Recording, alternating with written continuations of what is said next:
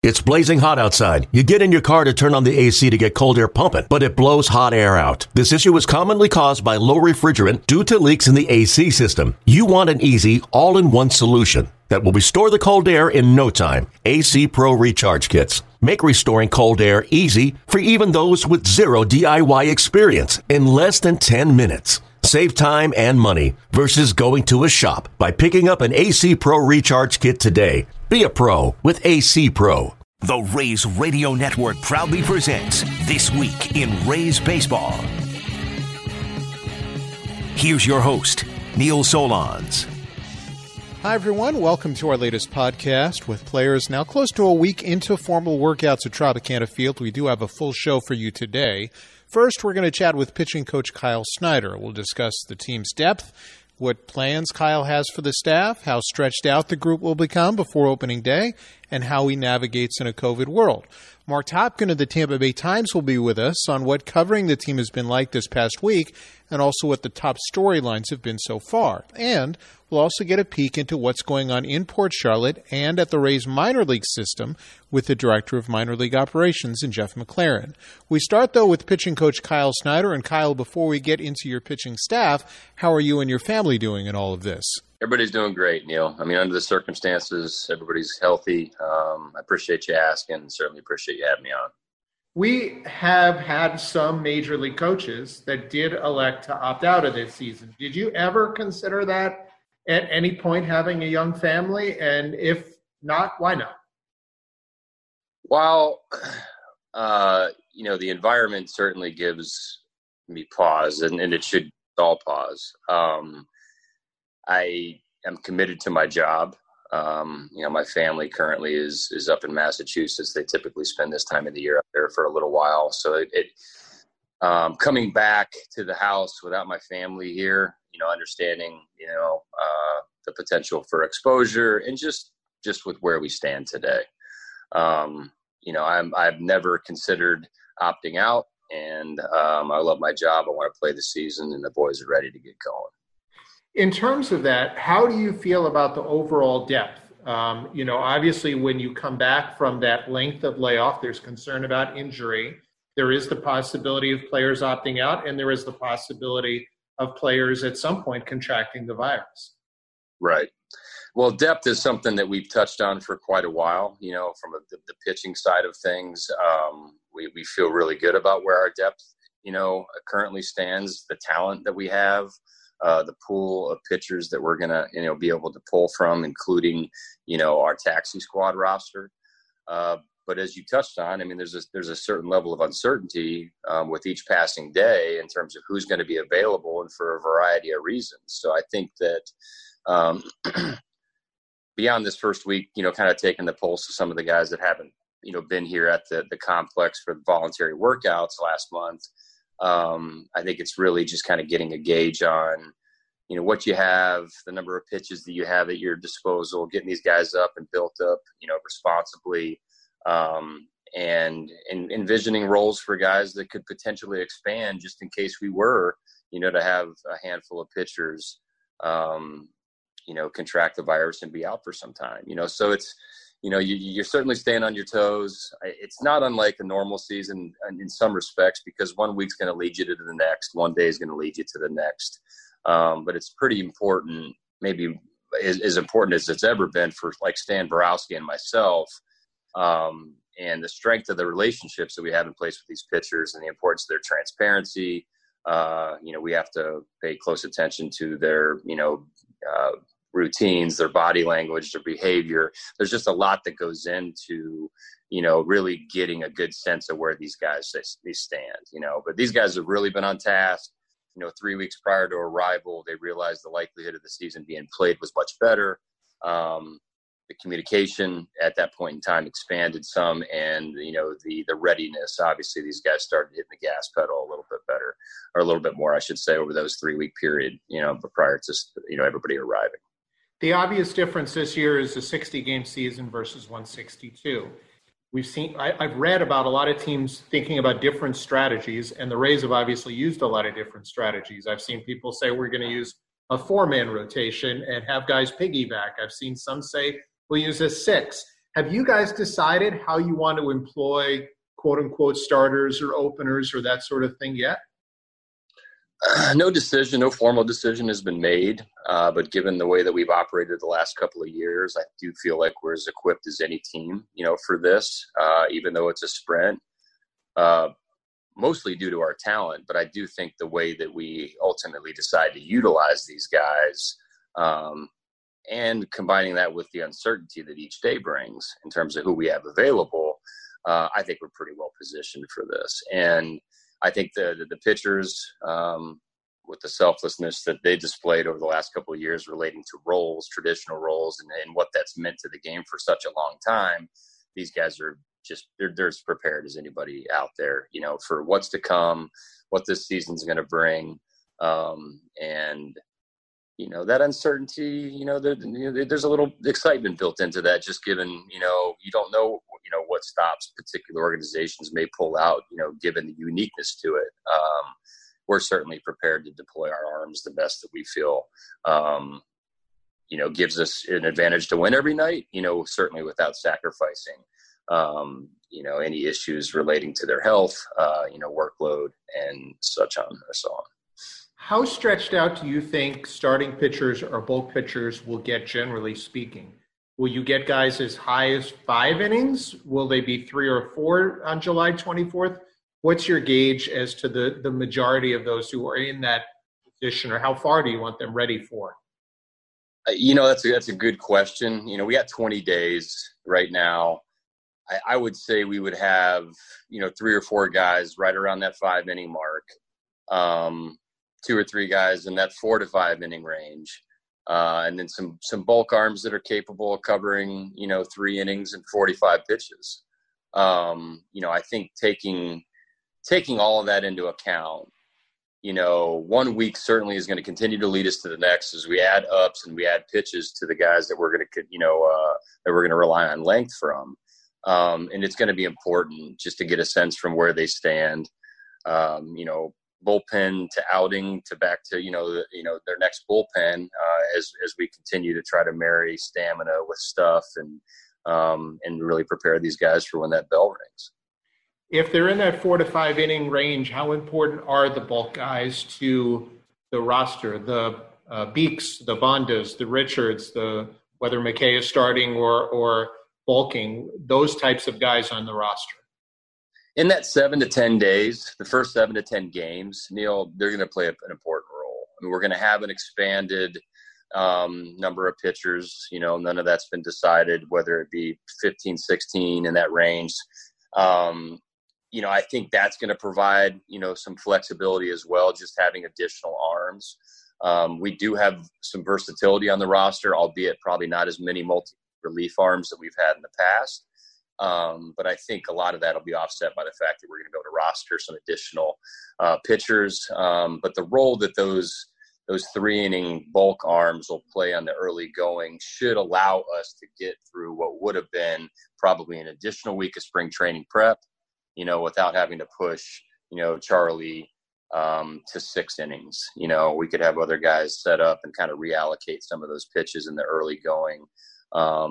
And listen, all these guys need to sharpen their knives. So it's going to be good in that sense, that, we're prepping all these guys for a certain number of pitches and a certain number of ups just to be sure that, we're in a place that we all feel comfortable with. Ultimately, it's not your decision, but on a 30-man roster, are 15 pitchers enough, or might you need more than that, do you think, through the first 2 weeks? I would probably lean north of 15 right now, Neil. But again, some of that's subject to change here over the next 15 days as we progress. I have tremendous trust in the feedback that, Stan and myself both have tremendous trust in the feedback that we get from our pitchers. That's certainly going to factor in. We got loosely, we had a loose 3 weeks written out, but we also got our 5-pound erasers too. If we got to make some adjustments here and there as we take each day to the next. But that's important. When you don't have set days to work back from the idle phase to the little north of idle phase, the last 3 weeks prior to arriving, there's just, being a pitching coach, so much of it centers around time and its management of that and working backwards. We feel pretty confident. We're going to start off. I haven't seen a schedule yet. I'm eager to see one, but in that, that weekend of the 24th, I'm working back from that. We'll see where things stand here in 10 days. But I do feel like that's a pretty safe assumption that we'd probably be north of 15. It would seem that among the relievers that Jose Alvarado could play a much more important role. How confident are you based on what you saw in March and the way he came back in camp this first week in July? I have tremendous confidence in where Jose is right now and the role that he's going to play on this club this season. His family being stateside now, in particular, the relationship that he's had with his mother, what we saw in spring training and what I saw yesterday at a live BP was about as good as Jose Alvarado has ever been. It's a matter of staying in the strike zone. Nobody can dispute the stuff. But I really look, to Jose to have, a tremendous, sprint work season in front of him. And I look forward to seeing him throw a tremendous 30 innings for us. The big challenge in all this is that guys are not really going to have true exhibition games before the games count. How challenging is that mentally for a pitcher? Because you may be facing your own guy. You're in a 2-0 count. Okay, you throw a 2-0 breaking ball, but how do you make sure it's the kind of breaking ball that, that you're putting the same mental capacity into facing your own team as you would a real game?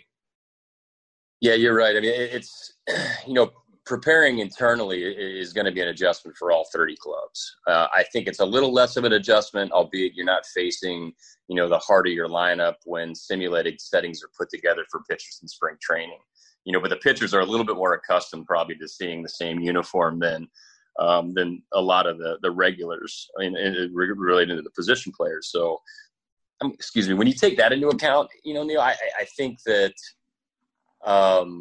changing the environment up a little bit, adding to a little internal competitiveness when these guys get going and giving these guys an opportunity to see our pitchers and us an opportunity to see our good hitters. We get a lot of guys that swing at strikes and take balls. I mean, I think this is going to be good feedback on both ends. But for some guys, there's going to be a hurdle, and I think that is something that we just have to remain mindful of, as we continue to coordinate things from day to day, logistically plug some holes here and there. But I feel really good about just the format, our group, the chemistry, and I do feel like it's going to benefit both sides tremendously.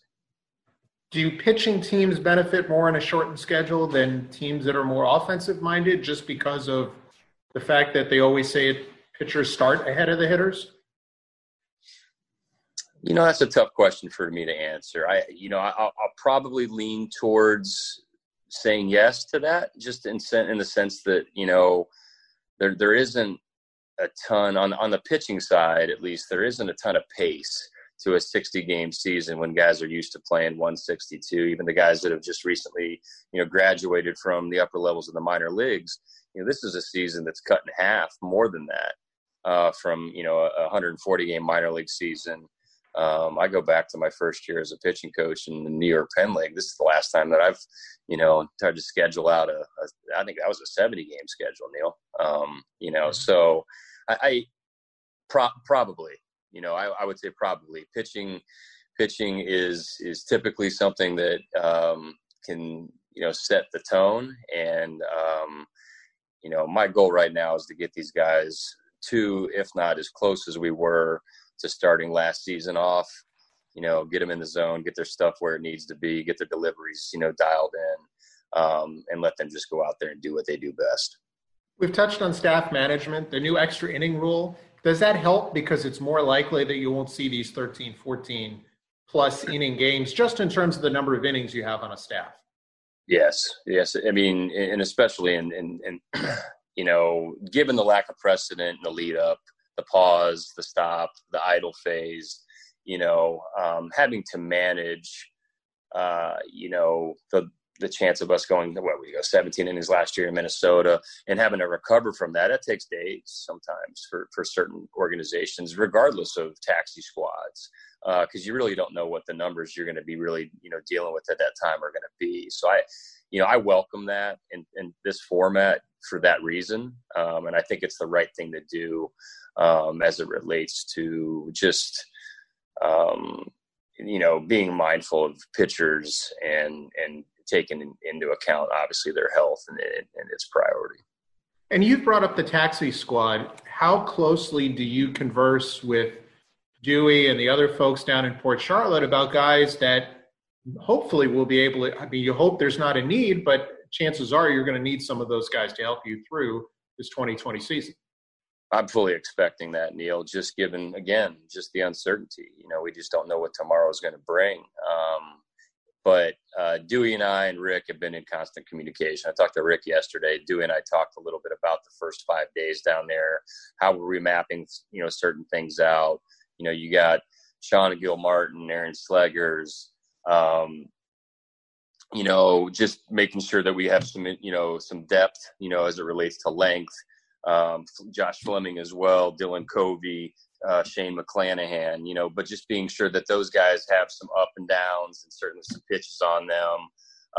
And then you got a couple of other guys and, Ryan Thompson and John Curtis that really showed extremely well in spring training in shortened roles, but there's, with Ryan Sheriff, just all the guys that are down there right now, DJ Snelton, certainly Shane Boz and Joe Ryan, they're in good hands down there with Rick and Dewey. We're going to be in constant communication. I have full intention of getting down there, at some point to see some of these guys. And it's important that we're going to need to pitch outside too, because the likelihood of us going north into outdoor climates that are going to be really warm in the month of August, if not late July. So whether we're going down there to Port Charlotte or somewhere locally to set up live at bats outside in the heat, I'm certainly going to be making it down there, Neil. And do you make sure the pitchers condition outside versus inside during all this just to get their bodies accustomed? Joey Green and TC do a fantastic job. Ryan King's now with us at the Trop right now, and they're taking into account all these different factors, and obviously there's less exposure outside, which is nice too, but I think to utilize, lot 10, I think is something that TC and Joey have done, just given that it's a slight incline, and just get some sweat going, and this is getting these guys baseball ready. It's like the old joke that, prepping for spring training a lot of times for pitchers is putting your spikes on and standing in your front yard. Well, there's not going to be a ton of that going on because we're trying to make best use of the time, reduce exposure, get guys in and out. And I think that's part of the reason, I think, too, to take into consideration, doing some conditioning outside, but just really getting the bodies used to the heat. And, if we're going to be indoors for 3 weeks, these guys wouldn't be prepared, adequately in my mind, if we weren't, doing that and getting them in pitching shape, outside as well. Kyle, good stuff. Best of luck getting ready for the upcoming season. I know you got a lot of challenges ahead, but a good staff to work with, obviously. No, I appreciate that, Neil. Challenges are good things, man. You got to look at those as you got to look forward to challenges. I think that's just kind of part of it. But we'll certainly be mindful of where these guys are. But I'm excited, certainly, right now, and excited to see what they're going to be capable of in a 60-game set. Well, we appreciate the chance to chat with Kyle Snyder, pitching coach of the Rays, about the staff, and now joining us to talk about all things Rays. As a guy who's been covering them since the beginning, and Mark Totkin of the Times, and Topper, obviously, this has been very unique in terms of the year, in terms of the week. What stood out to you since baseball has returned in some way, shape, or form? Well, Neil, and I say this, I think respectfully of how they're doing it, is that it actually doesn't look all that strange. Yes, they're wearing masks, and yes, they're keeping the number of players on the field to smaller groups, and yes, the coaches do their little morning, it would be like a coffee club if they had coffee with them, where they stand around on the field and talk and make fun of each other, and probably us, but we don't know it. But it kind of actually looks normal, and I think that's a credit to Matt Quartraro, the Rays bench coach, who does all the setup and stuff, and obviously the front office, which has input to it. But you actually watch the guys on the field. Again, absent that some of them are wearing masks, it looks kind of normal. So if there can be some credit given for normalizing what is a very abnormal situation, the Rays probably should get a little bit, because that's how it struck me. That probably is the biggest thing, really. And as we sit now, we're less than 2.5 weeks, or about 2.5 weeks from the opener of the season. What needs to happen, or what are the most important things that you're watching for during this stretch? Well, I mean, you probably say health, and I think now, because of where we are, you have to kind of put two prongs on that. Is, we've noticed there have been some players who haven't been on the field during the first few days of workouts. The Rays have not been a team, or at least among the teams that have announced positive tests or identified players. So I think that's going to happen. And I don't know if there's a stigma to that, and there's some players or teams that think that way, but it's going to happen. We're going to see it everywhere. It's happening everywhere in the country. It's happening. Mm-hmm. It's probably going to happen to every team. It may happen to some of the media members that are there. I mean, it's going to happen. So that's one thing, certainly, whether there's guys missing for that reason, and if they will have some players missing, whom they are.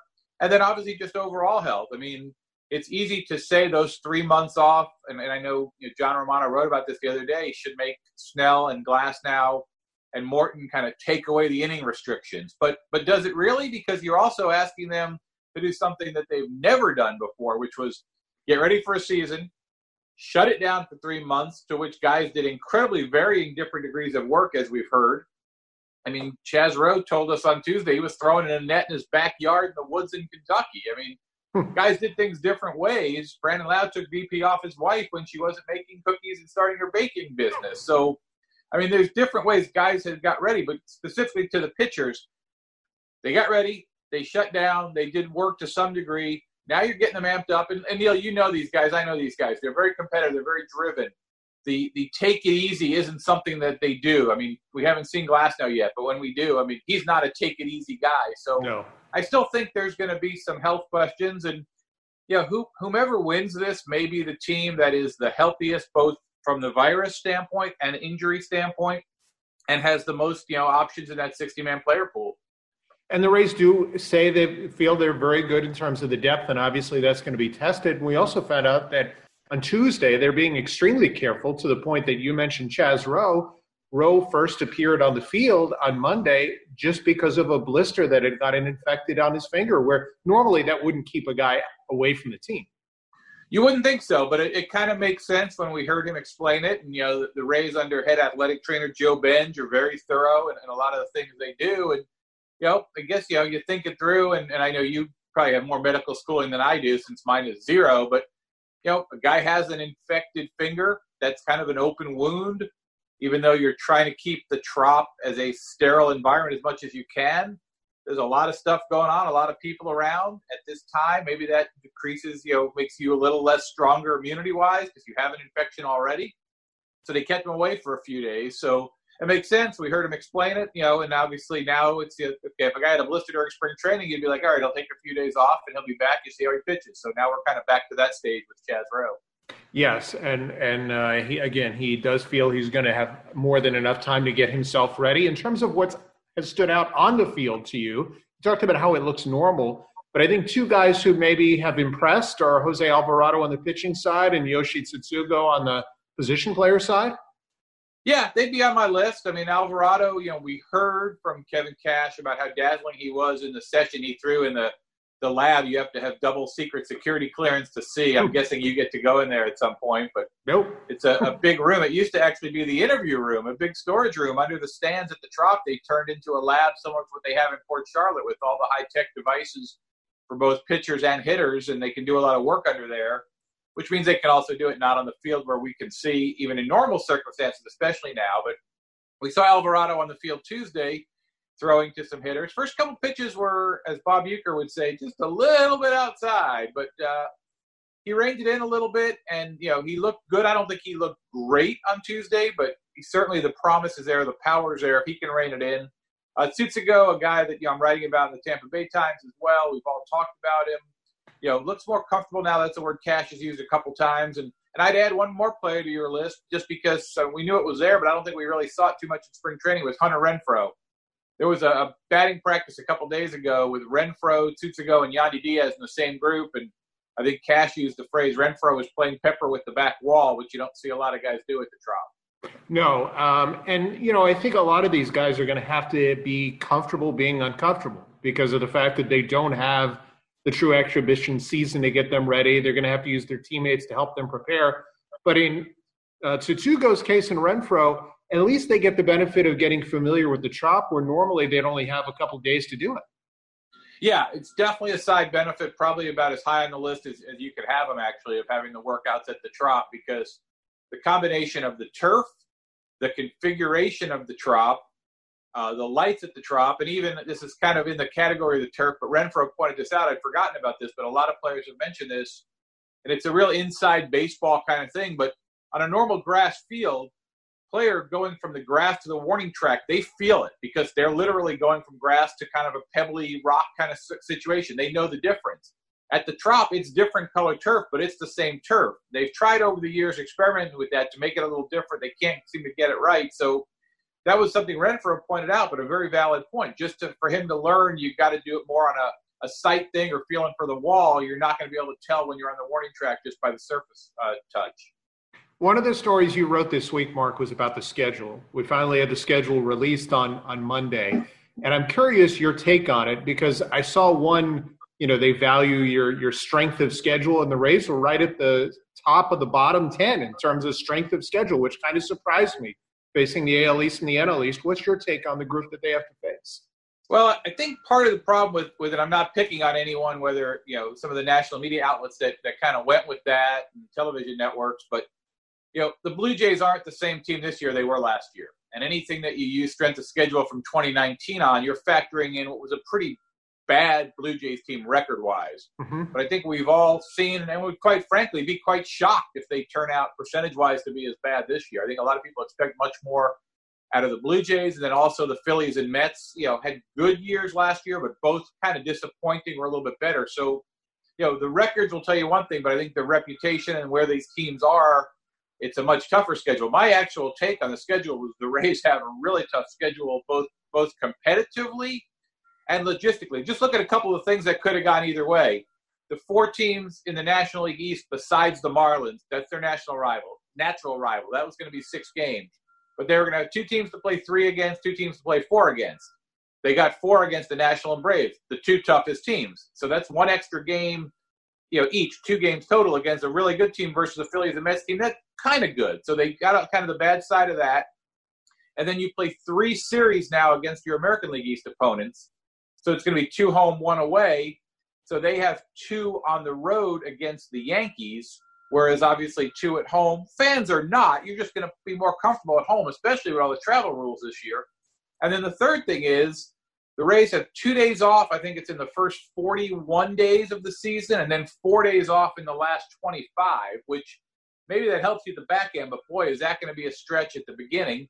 And within that, they have a 28-day stretch where they play all 10 of those games against the Yankees, and they have a 16-game stretch of 16 days in a row that starts and finishes at Yankee Stadium. So there's all kinds of reasons why it's a really tough schedule. I thought so too, and I'm kind of curious. The one good about playing all those games early is you do have the expanded roster. You've got 30 to begin. 2 weeks later, you have 28. So at least through the first 4 weeks of that, you're playing with more players than normal, and we know how Kevin Cash likes to use his roster. And one thing we don't know about that we're going to at least start to see later this week, Mark, is some of those players in Port Charlotte, because you would think that at some point some of those guys are going to play into this season. Yeah, and again, that's going to also, in a way, be a product of how many virus-related player issues the Rays have. And you don't have to have the virus to be sidelined either. If there's a contact tracing that happened to Aaron Nola of the Phillies, we learned earlier this week that he said he didn't have any symptoms at all, didn't have the virus, but he had been in contact with a Phillies player who had tested positive. So he had a 7-day quarantine that he had to go through. So, this isn't like that people are doing anything wrong. This stigma shouldn't be attached to it, but there's going to be guys who miss time due to the virus. There's also going to be guys who miss time due to injuries. There will be 4 extra players on the roster.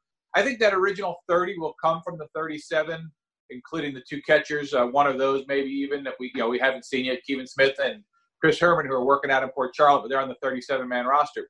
But guys like Brian O'Grady, who can play anywhere in the outfield and play first base, and I think he told us he'll play third if you want him to.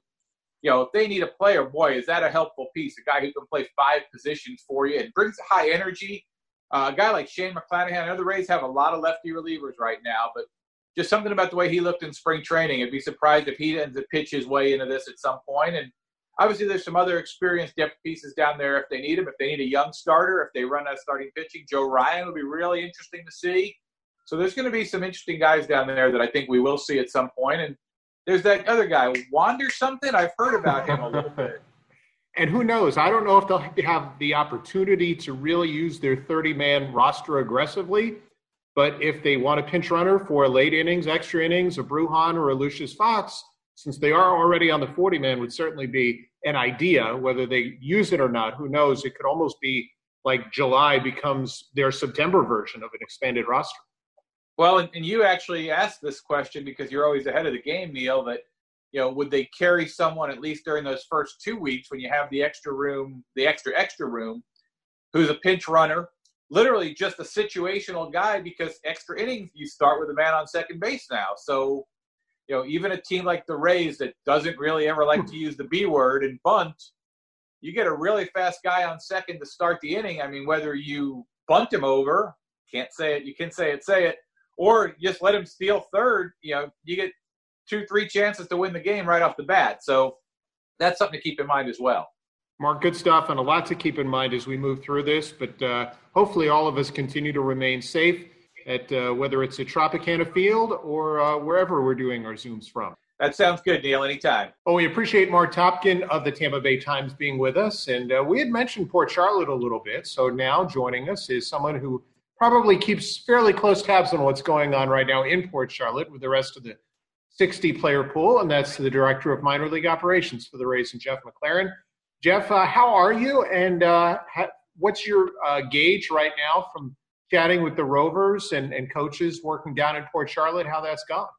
Well, I think we're all adapting. It's this year is unlike any other, and everybody's just trying to make the most of it. I think the guys that are involved in the alternative training site down in Port Charlotte are happy to see baseball again and happy to kind of get back to a little bit of normalcy. But even with that, there's a lot of new restrictions going on, as your audience is very aware of throughout. And even at the complex in Port Charlotte, they're having to learn how to do things a little bit differently this year, but making the most of it. Erik Neander touched on this, that there were a lot of decisions to make when it came to the 60-player pool. How much impact did you and the minor league staff give in terms of guys that you felt needed this time, needed some development time, or were better able to help, let's say, the major league roster at some point this season? Yeah, it was a very challenging exercise to come to a group of 60, and I guess that's part of the downside of having such a deep system like we do. But it's a fun problem to have is that you have a lot more guys that you'd like to have involved than you have spots for. And, ultimately I think it came down to a decision that we were trying to make the most of 2020, and we have a team that we think can win. And most of the decisions that were made around that was with an eye towards winning a 2020 World Series and making sure that our major league team had enough depth to do that. We're happy that we have some upper level prospects that will be able to be a part of this pool and get some of this development time. But even them, I think most everyone that is chosen for the pool, that if push came to shove and we had to put them on the roster, they could help a team get into the playoffs. And for the guys who, let's say, aren't in that group, how difficult is it to see them potentially lose? And we'll touch on what you guys can do with them, but lose a lot of the year in terms of development time. It's definitely challenging. Our staff and our players alike have really stepped up. We're trying to make the most of what we're doing now, and whether it's virtual coaching, sharing videos back and forth, trying to connect people and trying to utilize whatever facilities are available throughout the country, guys in different spots. And it's definitely a challenge, but one thing that's good to know is that everybody's going through this. It's not a Rays only problem. And so all 29 other clubs are facing these same challenges, and it's going to be whoever whoever's able to be the most creative, whoever is able to think differently throughout this time, I think that's going to come ahead as we look forward to 21, 22, and 23. And I want to touch on some of those thoughts and ideas. In terms of the guys who are down in Port Charlotte regarding the 60-player pool, we've heard at Tropicana Field, watching them, Yoshi has looked much more comfortable. I think Jose Alvarado has continued to look very good. Are there any stories that you've heard from the Rovers about guys that maybe have stood out among the 20-some-odd players that are down there? More than singling anybody out, I think the general sense has been a pleasant surprise in how well guys were able to stay in shape since we broke in March. Now, we've been able to go at a little bit slower pace in Port Charlotte with the idea that most of these guys are not going to be on the opening day roster on July 23rd, 24th, but instead we need to have them game ready shortly thereafter, but have been able to go at a little bit slower pace. And so hard to pick out individual standouts right away, but I would say the general sense overall has been positive in how well guys were able to do kind of on their own to stay focused and stay ready. And look, the hope is that you guys as an organization don't need to dip beyond the 60-player pool. But if you have injuries that in a short 60-game season are going to last a full year, you're going to have additional needs. If you have players who are hit, depending on the time of year, by COVID, you may have other needs. What do you say to players, and you may not tell them they're player 61 or 62 or 63, but is there a group of players, be they 5 or 10, that you've at least said, hey, we know there's no season now, but we really want to make sure that you're staying as in shape as possible in case we need you? Yeah, I mean, I think they're definitely, the guys who were in Major League camp this year that didn't end up being a part of this 60, I think we're kind of a group that we've talked with about, why they weren't part of the 60, but how they are probably in that next wave should something happen and we need some reinforcements. And also they're players that are likely part of our future and want to make sure that they're trying to get the most out of, what's left of the 2020 year. And so, we've really kind of flipped the switch for that group as well as others of, we're no longer saving bullets, but trying to find ways to make the most of what's left for their development time this year. There's been talk, and obviously a lot of this is COVID dependent, on a special Florida Instructional League or an Arizona Fall League where everybody gets a team. How do you plan for the chance that it will happen and won't happen in terms of what you do with your players? Yeah, I mean, I think that, we are trying to remain as flexible and open-minded as we can be, with the understanding that in all likelihood, there's going to be some group of players that we're not able to see in person this year.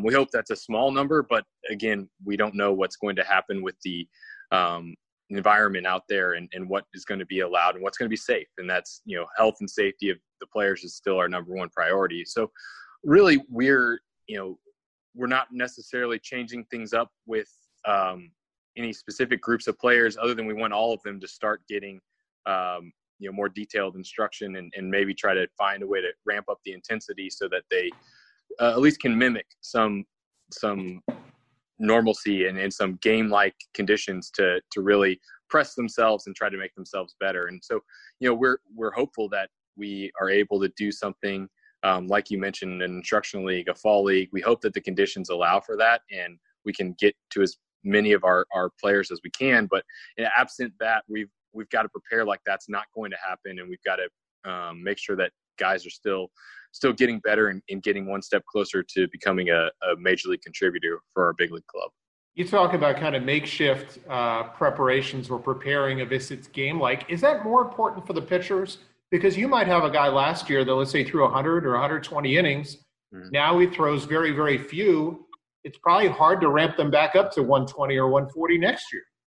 Yeah, our trainers and our pitching coaches alike are and really throughout we're having to keep in mind, what does workload look like? How do we properly put enough stress on people's arms this year, so that we don't increase necessarily injury risk right now, but also don't increase it, like you mentioned, for next year. And this is a real challenge, and something that we're trying to utilize all of the different things at our disposal to keep track of that. And we're asking a lot of our players to self-report on not only volume but intensity, so that we're on top of what they're doing now, so that we can better plan what the next few months look like, but also what 2021 looks like. But I would say, for pitchers and hitters alike, this is, it's hard to replicate real life game at bats. And that is crucial for both the development of our pitchers and our position players at the plate. And so finding ways for them to, if they have the facility that they're able to do that's great. If they're not, it's really finding ways to be creative, so that they're not missing out on a whole year of development time. And from that standpoint, Jeff, is it hardest for you to see guys miss out who rehabbed last year? I'm thinking of guys like Garrett Whitley or Ryan Bolt or Drew Strotman. And I'm probably missing several others, but guys like that who worked all last year to get healthy, and now they are healthy and there's nowhere for them to play. Yeah, you really feel for those guys. And, those are ones that we're, really with everybody, but those guys in particular, trying to make sure that our coaches are keeping up with them, try to keep their spirits up. Because I can only imagine how challenging and difficult that is to know that, you're going through an arduous rehab process, seeing all your peers and teammates out there playing for a full year, but knowing that there's a light at the end of the tunnel, and just as soon as you get to the light, it gets turned off. I can't imagine how that feels, and know that that's a challenge. And so we're trying to keep that in mind, to keep their spirits up. And like we mentioned earlier, those are the types of guys that we hope we have something for later on in the summer, so that they can, get back to what they do best. Have any players come to you or come to the organization about the independent league games at all? Because I know, or other ways of trying to get reps? Yeah, and that's something that we're definitely looking into. As I mentioned earlier, health and safety is going to be our number one priority, whether it's staying safe from the virus or just making sure it's a safe environment to avoid injury. But we're we're in a time where trade-offs are something we all have to look at. And so, whether it is missing an entire year of game at bats versus, getting able to play in some sort of local league or independent league, that they're able to do that, it's something that we're going to look at on a case-by-case basis, try to determine what's best for the player given their situation. And there may be some that do make sense for them to be able to play because we feel comfortable about the safety protocols that are in place and the type of instruction that they'll be getting.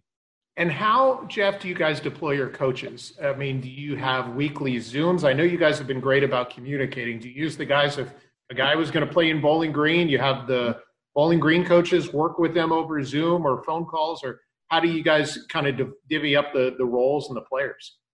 Yeah. So, really in all areas, whether it's the pitching guys, the hitting staff, the defensive coaches, catchers, infields, outfield, everybody is kind of, split the group of our players up to a manageable size. And we're trying to utilize all of our staff to connect with each player and try to, set some goals for what they're able to achieve, getting to know their circumstances. A player that is in an area that's not a hot spot, that has a full facility open to them and fields, is in a very different category than somebody who is still basically on lockdown or isolation and has to use their backyard at best. And so cutting down the group size as much as possible so that we can get as individualized as possible has been important, and has kind of fallen on our coordinators in each area to help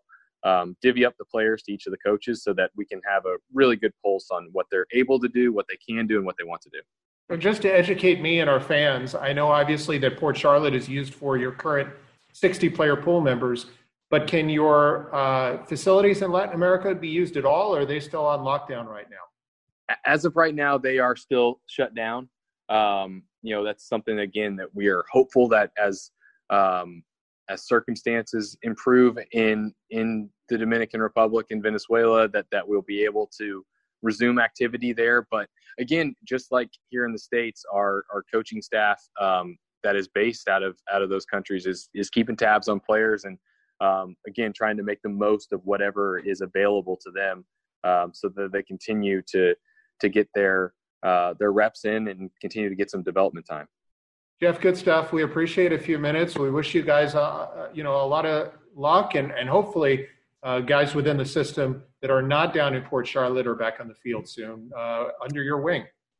We hope so too, Neil. Thank you for having us, and thanks again for everything you do, and hope you and your family are staying safe. Well, we wish the best of health to Jeff McLaren and thank him for coming on the show today, along with the other guests, Rays pitching coach Kyle Snyder and Mark Topkin of the Tampa Bay Times. We do have another alumni podcast coming your way on Friday. Make sure to subscribe, rate, and review. You can do so on Apple Podcasts or wherever you happen to listen. Plus, every day we will have coverage of Rays Camp, often multiple blog posts at raysradio.moblogs.com. If you have a topic you want us to focus on, whether it's the blog or the podcast, all you have to do is tweet me at Neil Solondz or do so at Rays Radio. In the meantime, stay safe, stay healthy, please wear your mask, and we will talk with you soon. Hey, Rob Bradford here. You guys know I'm always up for a good MVP story, and one of the best stories is Wasabi Technology. Wasabi is the world's hottest cloud storage company, and it's become the go-to provider for professional and collegiate sports teams, including 20 Major League Baseball teams like the Red Sox and NHL teams like the Bruins and Vancouver Canucks. Even the Liverpool Football Club is getting in on the Wasabi action. So, why is Wasabi the MVP? Well, Wasabi was purpose-built to free businesses from skyrocketing storage costs and unpredictable transaction fees that the Amazons of the world are charging. In fact, Wasabi is up to 80% less than those hyperscalers and doesn't charge a cent for businesses to access their data. From Wasabi's AI-enabled intelligent media storage, Wasabi Air, to the industry's only cloud storage service with triple protection against cyber criminals, data deletion, and ransomware, Wasabi's taken the lead in driving innovation in data storage and helping sports teams to unleash the power of their data. Wasabi, another Boston-based championship team.